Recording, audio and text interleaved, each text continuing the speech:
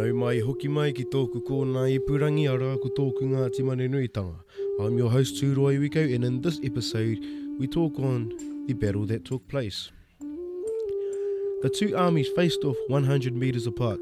To achieve the upper hand, Tūrahui challenged two wharetoa's best warriors to single combat, with Tūtetawha accepting the challenge. After dispatching Tūtetawha unconscious, then stepped up Meremere, who met with the same fate. Then Manunui stepped forth. Tūrahui then asked, "Ko wai te tangata I te kahukura?" To which Manunui replied, "Ko au, ko Manunui arua kapanga I te kahukura." They fought, and Manunui too was felled like his brothers. Tamamutu, as a great warrior, had also met his match, as he too was put on the ground. Just as the moral victory was being won single-handedly by Tūrahui, up stepped Tūkino.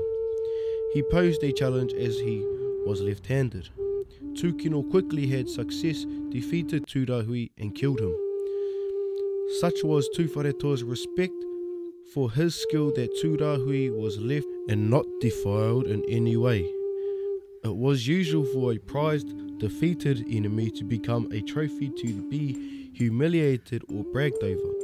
As Tūkino was celebrated, Tamamutu said to him, "The victim of the single hand," to which Tūkino replied, "He is the victim of a two-handed ambidextrous man."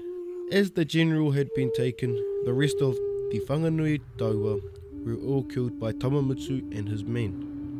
From this historic battle came many sayings and names still heard on Tū Wharetoa marae today, and we discover those names in the next episode.